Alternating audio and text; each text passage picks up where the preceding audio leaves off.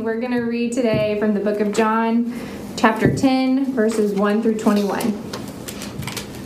Truly, truly, I say to you, he who does not enter the shepherd's flock by the door but climbs in by another way, that man is a thief and a robber. But who enters by the door is the shepherd of the sheep. To whom the gatekeeper opens, the sheep hear his voice, and he calls his own sheep by name and leads them out. When he has brought out all his own, he goes before them, and the sheep follow him, before they know his voice. A stranger will not follow, but they will flee from him, for they do not know the voice of strangers. This figure of speech Jesus used with them, but they did not understand what he was saying to them. So Jesus again said to them, "Truly, truly, I say to you, I am the door of the sheep. All who came before me are thieves and robbers, but the sheep did not listen to them. I am the door. If anyone enters by me, he will be saved and will go in and out and find pasture. The thief comes only to steal and kill and destroy. I came that they might have life and have it abundantly. I'm the good shepherd. The good shepherd lays down his life for the sheep. He who is a hired hand and not a shepherd, who does not own the sheep, sees the wolf coming and leaves the sheep and flees. And the wolf snatches them and scatters them. He flees because he is a hired hand and cares nothing for the sheep. I am the good shepherd. I know my own, and my own know me, just as the Father knows me, and I know the Father. And I lay down my life for the sheep. And I have other sheep that are not of this fold. I must bring them also, and they will listen to my voice. So there will be one flock, one shepherd. For this reason, the Father loves me, because I lay down my life that I might take it up again. No one takes it from me, but I lay it down of my own accord. I have authority to lay it down, and I have authority to take it up again. This charge I have received from my Father." There was again a division among the Jews because of these words. Many of them said, "He has a demon and is insane. Why listen to him?"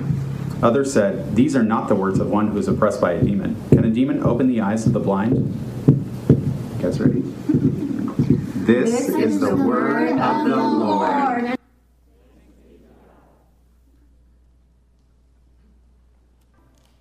Oh, these kid reading scripture videos are getting better and better. Oh my gosh, there's a map. You know, I love maps. Maps can sometimes be a little deceiving. So we just talked about the sabbatical announcement, and there was a ton of work we had to do putting together a dollar-by-dollar, day-by-day itinerary in order to apply for it. So we spent a lot of time, my wife and my daughter and I, looking at maps of Europe and going, okay, these two towns, how close are they exactly? Can you drive? Do you have to fly? Like, there's water in between, but is that a problem? I don't know. It's funny. So, you look at Google Maps and you look at a map of the United States and you're like, yeah, I know how big that is, right? And then you look at a map of the UK, and you're like, you zoom in, and you go, oh my gosh, it's huge. It's the same size as Michigan. So it's like, here's the US, and we can drive across it in a day, but you're looking at the map going, well, this place is all the way over here, and this place is on the other side of the country. How are we going to get there in one day? Apparently it's possible because the country's small. Maps are helpful for those sort of things. They're helpful for when you're exploring. Growing up, I was the oldest of 5 boys, and we were the kind that would always go exploring without a map. We wanted to go find out where the creeks, where they led. We wanted to see if we could find the shoes we lost in the creeks the year before. We wanted to just explore, and we did. We had a hard time coming back home because we didn't know where we'd gotten ourselves off to. Most of us, I think, when we go exploring as sane adults, we tend not to go without maps, right? When we go to discover ourselves or go to discover the world or discover whatever it is we travel in order to discover, we tend to follow maps, guides, people who have been there before, who have walked that path before. right? Even those of us who say, like, we're going to go out and blaze a trail for ourselves, well, we still tend to follow the road that literally someone else blazed. There's this deep desire within us, I think, to, yes, go out and explore, but at the same time to be led, to follow someone else's path, someone else's way, to follow the example of someone else who shows us, how we can be and what we can be or who we can be. I think we all desire to follow. We all long for someone to lead us. We all long to be led. These are the thoughts that were in the back of my mind as I was studying this week, this passage in John 10 where Jesus says, I am the good shepherd. I think he's hitting at our desire to be led well. If you're just joining us this week or you've been off and on the last couple of weeks, we are studying through these I am statements in the Gospel of John. 7 times Jesus says, I am, and then fills in the blank. We've been asking this question, what do you want? What is Jesus getting at when he says, I am the bread of life? Well, he's tapping into our desire to be fed. To be full, to feel full. What is Jesus getting at when he says, I am the light of the world? He's tapping into our desire to see, to understand, to know the world around us. What is Jesus getting at when he says, I am the vine? Well, it's because we have this deep need and desire to be connected, to draw life from somewhere. This week he says, I am the good shepherd, because we want to be led well. Not just by any leader. We want maps that we can trust, drawn to scale with the trails in the right place. So we don't want to follow just anyone. We want to follow a good shepherd, a good leader. So in Jesus' explanation of what a good shepherd does and who a good shepherd is, we see what we really want in a leader, someone that we want to follow. Here's the key idea. If you're writing this down, kids or adults, anybody can write it down. It's the same thing for both. We want a leader. This is what comes out as we look at the Good Shepherd. We want a leader strong enough to fight for us, but soft enough to know us. We want a leader strong enough to fight for us, but soft enough to know us. These two features don't naturally go together, but it's what we want. Our heart's deepest desire is to be led by someone who knows us and who can protect us and fight for us. Jesus says a good shepherd, a good leader is strong and soft. So turn with me to John 10. We're going to look at this good shepherd, strong enough to fight for us, soft enough to know us, to come close to us, to love us.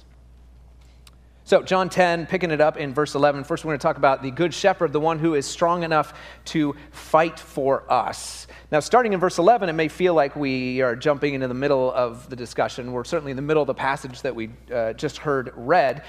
Just as a reminder, we covered the first 10 verses of this chapter a few weeks ago. Pastor Jeff led us through it. So, I am the good shepherd is the second of two I am statements that Jesus draws from the world of sheep herding, shepherding, sheeping, whatever. Because everyone Jesus talked to in his world either had sheep or knew someone who had sheep. So it is it's a world of analogy that's just, there's so much fodder there, right? All right, moving on. So Jesus has just finished a shepherding illustration saying in these first 10 verses, if you want to enter into his sheepfold, into his place of rest, and under his protection, well, you have to come in through the door. You don't climb over the wall like the thief, you come in through the door, and he's the door. He's the access, the gateway, the way into that rest and protection that we all long for. But now he shifts in verse 11 to talk about being the good shepherd. Right? He's saying the thief comes to kill and destroy. I came to bring you life. I am the good shepherd, he says in verse 11. Not like the sheep, or not like the thief and those others. I am the good shepherd. And then he goes on to say what a good shepherd does, what a model shepherd, an ideal shepherd does. Second half of verse 11, the good shepherd lays down his life for the sheep. So the good shepherd, or the model, or the ideal, the noble shepherd is, according to Jesus, the one who is willing to put himself between the sheep and whatever threatens them, even at the risk or at the cost of his own life. In other words, the good shepherd is not the one who shrinks away from fighting for his sheep. No, the good shepherd gets between danger and his sheep. The good shepherd fights for his sheep. Which is the totally opposite attitude from the paid sheep watcher in the next couple verses, verse 12. He who is a hired hand, right? The person paid to watch the sheep. The guy who's a hired hand and not the shepherd, not the owner, who does not own the sheep, sees the wolf coming and leaves the sheep and flees, and the wolf snatches them and scatters them. The guy flees because he's a hired hand. It's what he does, and he cares nothing for the sheep. Which I think it's fairly obvious. The hired hand is the person who cares more about the paycheck than the sheep. He cares more about what he's getting paid to watch the sheep than he does about the sheep themselves. We all know people who are more interested in getting paid than they are in getting hurt. He's the guy who's basically saying, I mean, what good's a reward if you ain't around to use it? When I was a kid, I delivered newspapers to make a little bit of money, and it was the sort of job where, like, you bought the papers from the newspaper company and then sold them to your subscribers, and so the more subscribers you could get, the more money you could make. There was like a direct one-to-one correlation there. So I was out like trying to get more people to subscribe to the Newton Daily News because every paper I dropped off was a few more cents in my pocket. Eventually, we got big enough that I had to employ some of my brothers. That did not go well. I wanted to make sure the papers got on the front step. They were happy if it landed somewhere in the front lawn. I wanted good customer service to retain customers. They kind of thought, like, you know, if you lose customers, then the backpack gets lighter and the work is easier. So any of you who have managed a team, or you own your own business, or you've led employees, or you've even just tried to get your kids to care about keeping the house clean, understand how tough it is to get people to help, or I should say to get people to care as much as you do about the thing you care about, whether it's your sheep or your boats or whatever. So Jesus is here saying, look, I'm the good shepherd. I'm the owner shepherd. I'm not a hired hand. Because the owner shepherd, he looks at his sheep and he loves them, cares for them, wants the best for them. Individually, the hired hand looks at the sheep and he loves what he's paid to watch them. And doesn't mind helping himself to a little roast mutton now and then. Because boss isn't going to notice if you lose one, small one. And he's the guy who's out at the first sign of danger. See, the hired hand may be soft. He may be caring. He may be empathetic. He may care about those sheep. But he's not strong enough to fight for them or protect them.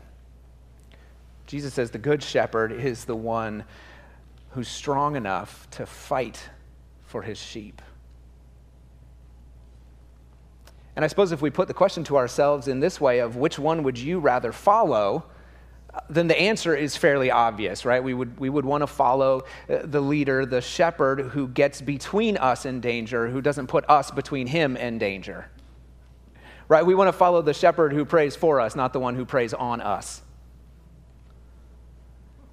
We want the one who's strong enough to sacrifice himself for us. not the one who sacrifices us to serve himself. And Jesus says, I am that good shepherd, the one who's strong enough to fight for you, strong enough to lay down his life for you if that's what it takes. Now, that's not all, of course. Our good shepherd is not just strong enough to fight for us. He is strong enough to fight for us because he is soft enough to know us. Jump back into the text in verse 14. Jesus repeats himself. He said in verse 11, I am the good shepherd. What does a good shepherd do? Lays down his life for the sheep. Now verse 14, I am the good shepherd. What is a good shepherd like? Well, he's the one who knows his own, and his own know him. Verse 14, I am the good shepherd. I know my own, and my own know me. My wife and my daughter have just huge hearts for little animals, which isn't surprising. And so I wasn't surprised when I came home and found out that they had enrolled in an online training session to become kitten foster parents for the Indy Humane Society. I was a little more surprised when I saw the Amazon cart of all the things we needed to buy in order to be kitten foster parents. But what happens is when somebody finds an abandoned litter of kittens, and by the way, you all could do this as well. It's free training, and so please, Isabel, who has hit me up for these kittens multiple times, please do this. It will take the pressure off of us to adopt all of the kittens, because when somebody finds, a couple of abandoned kittens, they send out an email to the Bleeding Heart list, and then we respond and say, we will take them, yes, please. And so I keep trying to remember exactly how many we have had. I do not know. My daughter knows. She knows exactly how many kittens we have had, and she knows their names. She owned them. She named them. She's the good cat herd. So on our second batch, we had two nearly identical black and white kittens. They were like all black with little white patches on their foreheads. One we named Seamus Finnegan, and the other we named Chester O'Toole. And when we say we, I mean I named them that. My daughter, who actually gets to name them the Sneak and Cutie. And you can tell by the names which one she was more attached to, obviously, Cutie. Well, if a friend decided he wanted to adopt the ornery, rambunctious one, the Sneak. So we were excited. It's good. We don't just want to give the kittens back not knowing where they're going to end up. But when it came time for us to give these kittens back, nobody had claimed Cutie. Any of you who follow my wife on Instagram saw all the pleas for someone to please adopt this cute little kitten. We sent him back. No one adopted Cutie. Until a couple of weeks later, the friend of a friend posted on Instagram introducing everyone to the Sneak, but it was actually Cutie. He couldn't tell the difference. But Anna saw the picture and said, that's not the Sneak, that's Cutie. She knows her own, knows them by name. She's the good cat herd. See, Jesus is the same way. When he says, I know my own, and we think of it in the context of the whole passage, the whole analogy, looking back at verse 3, he describes a shepherd as one who calls his own sheep by name. Now, the common practice is that a Palestinian shepherd, they have multiple flocks all in one pen. He would go in and he would say, hey, all y'all that belong to me, follow my voice, and the whole group would come. But when Jesus says, I call my own by name, the implication there is not as a group, but individually. He has names for every single one of his sheep, a unique name. He never gets his sheep confused one for the other. Never forgets their names, never mistakes his sheep for their younger brother or their older sister. Or hears his sheep praying and confuses their voice for the voice of one of their parents. He knows us. He knows his sheep. He says, I call my own sheep by their names. I know my own. My own know me. We are currently fostering 2 kittens, found when they were a day or 2 old, so we spent plenty of time every few hours bottle feeding them. That's another story. Anna named them, and I wrote it down to get it right, Pumpkin Patch Weistman and Cocoa Bean Weistman. I call them Fat Gus and the Runt.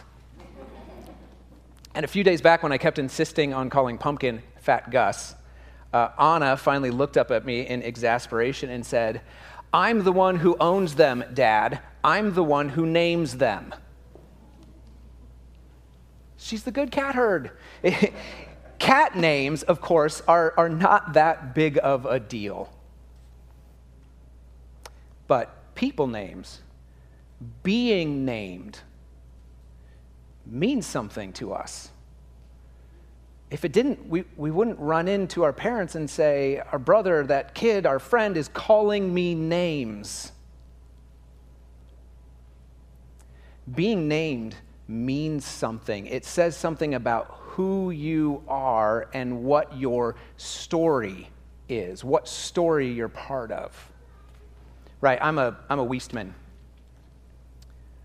That last name comes with it a long history and a heritage as far back as we can understand it. It comes with chapters written by each person who bears that name. It's the story of big families, large parties, a lot of laughter, more beer than is healthy. It's the story of long-held grudges, offenses never forgotten, suppressed emotions, family splits, fierce love that pulls people back together. That's the story I was born into. It's the story I'm part of.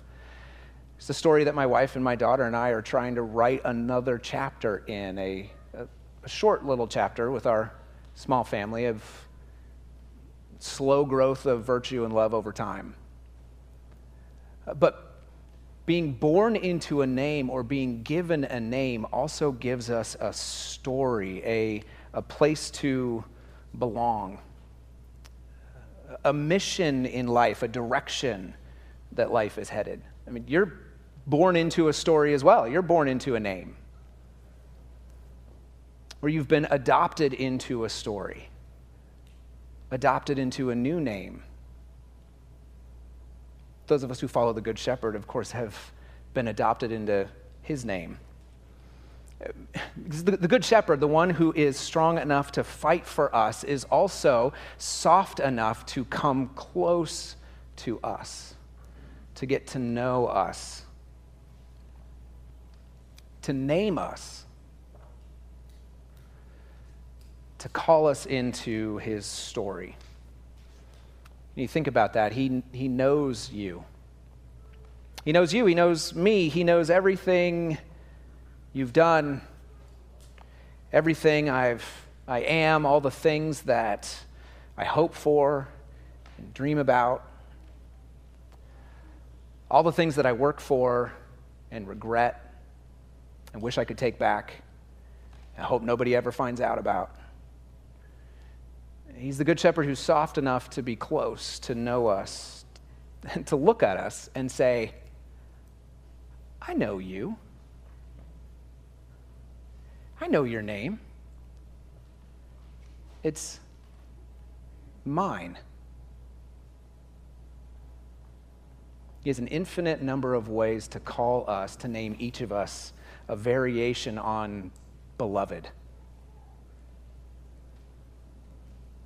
And when we've been named by the Good Shepherd and called into his mission, his story, we finally find out who we are, where we belong, what we're called to do.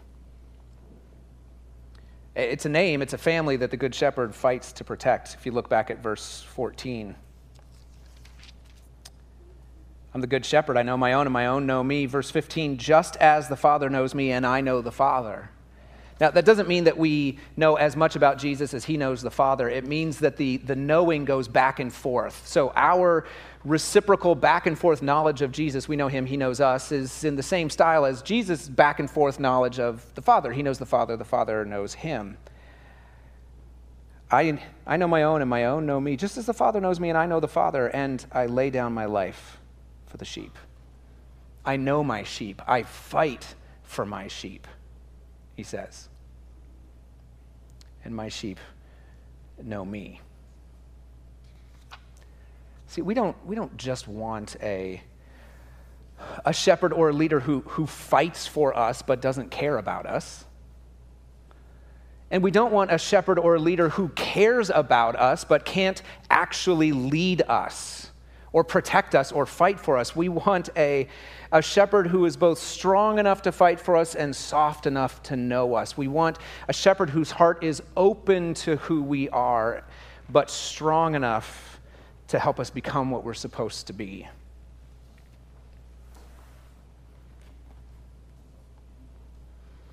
And Jesus says, I am that good shepherd. I am the shepherd you're looking for. But he goes on to surprise them a little bit because he's no parochial shepherd over a small group. He's in verse 16, what he says next, he says to a group of Jews, and he says this about Gentiles, who are the people, remember, that Jews feel are unclean and unworthy of God's love. He says, I lay down my life for the sheep, and I, by the way, have other sheep that are not of this fold. I need to bring them also. They will listen to my voice as well. There will be one flock, one shepherd. He says, I know my sheep. I know my sheep more than you do, and we'll maybe be a little surprised when we meet the other sheep someday.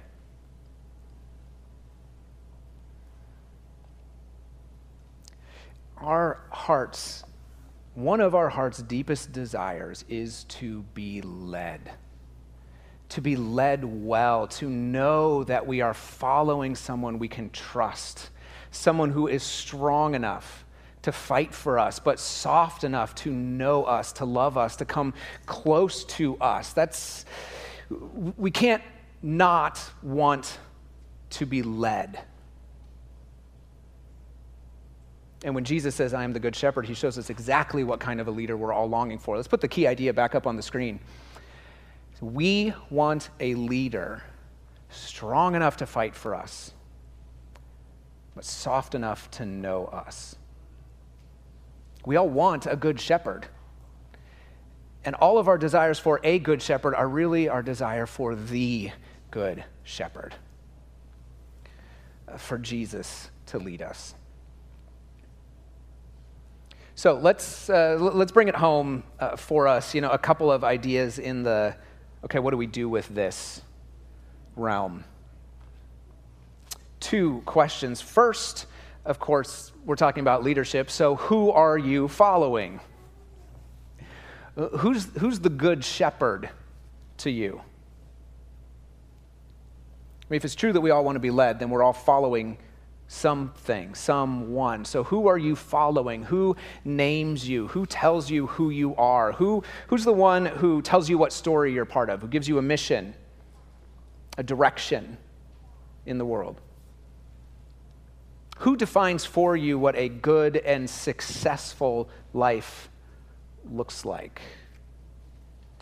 Because even if you're listening and you're thinking, okay, but no, I'm the one who defines my story. I define my life and the direction in which it goes. I get to choose. I can almost guarantee you, we should talk about it afterwards, but I can almost guarantee you that you are adopting some story that is external to you as the model on which you are building your life. Whether it's the pursuit of a profession or of freedom or whatever it is you're pursuing, there's some authority outside of you that's telling you that's the thing that's valuable. Go after that. Of course, whatever that authority is, if you stop going after it, it stops going after you. If you stop following it, it may be strong enough to fight for you, to tell you what to do, but not soft enough to know you. So who are you following? That's the question. Have you found a good shepherd? Have you found the good shepherd? I mean, it's only in Jesus that we'll find someone who is both strong enough to fight for us and soft enough to know us. So who are you following?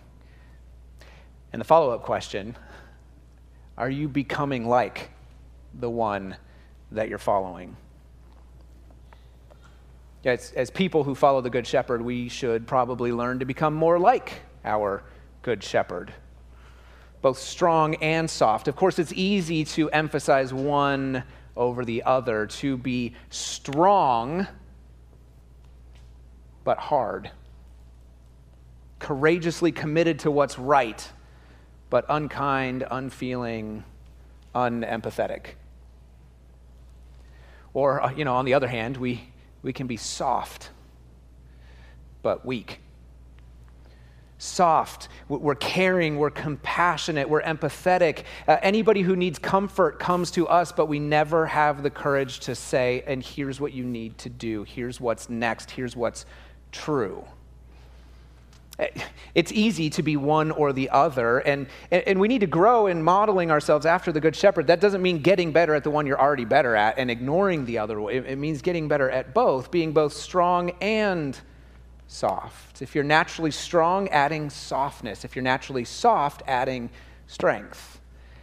Which way do you lean? Are you a lover or a fighter? Are you a truth teller or a feeling feeler? I was in a situation recently where I was called to both deeply care for a couple of friends while also courageously calling them to come down on the side of biblical truth, which could potentially cost them something.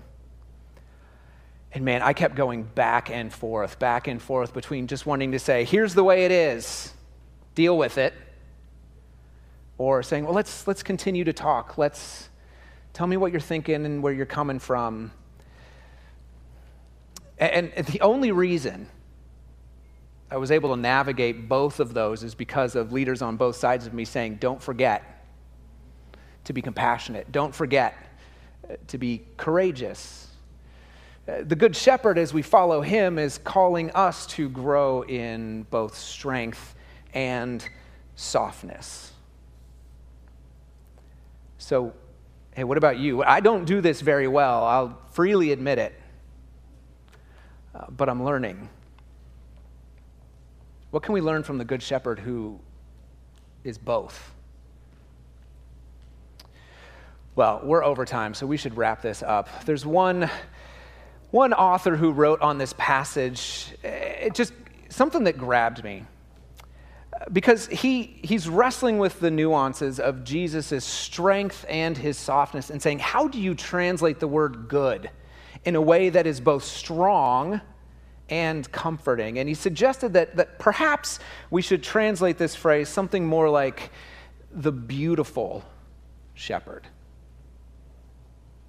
Because we all know people who are good and are happy to rub our faces in it.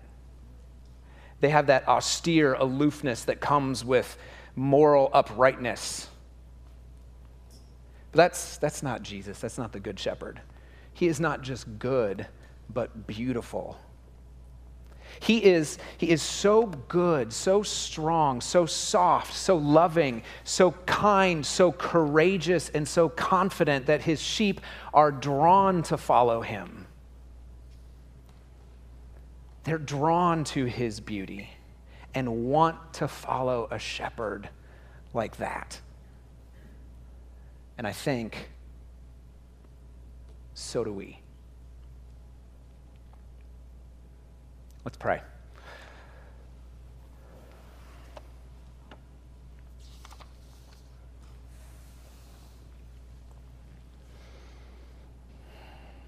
Throughout the Old Testament, Father, you have pictured yourself as a shepherd and us as sheep.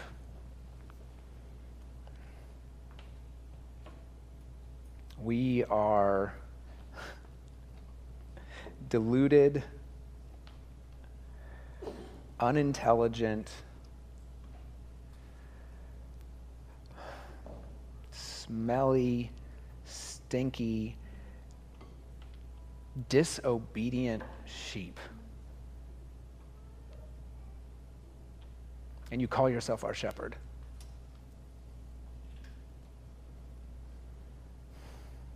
Father, as we run to and fro over the fields looking for a good shepherd. I pray that the good shepherd, the one you told us of and hinted toward in all of those stories in the Old Testament, but who became man and became real right in front of us in Jesus. I pray that the good shepherd would so draw us to him that we cannot but help to be led. We pray this in the name of our good shepherd. Amen.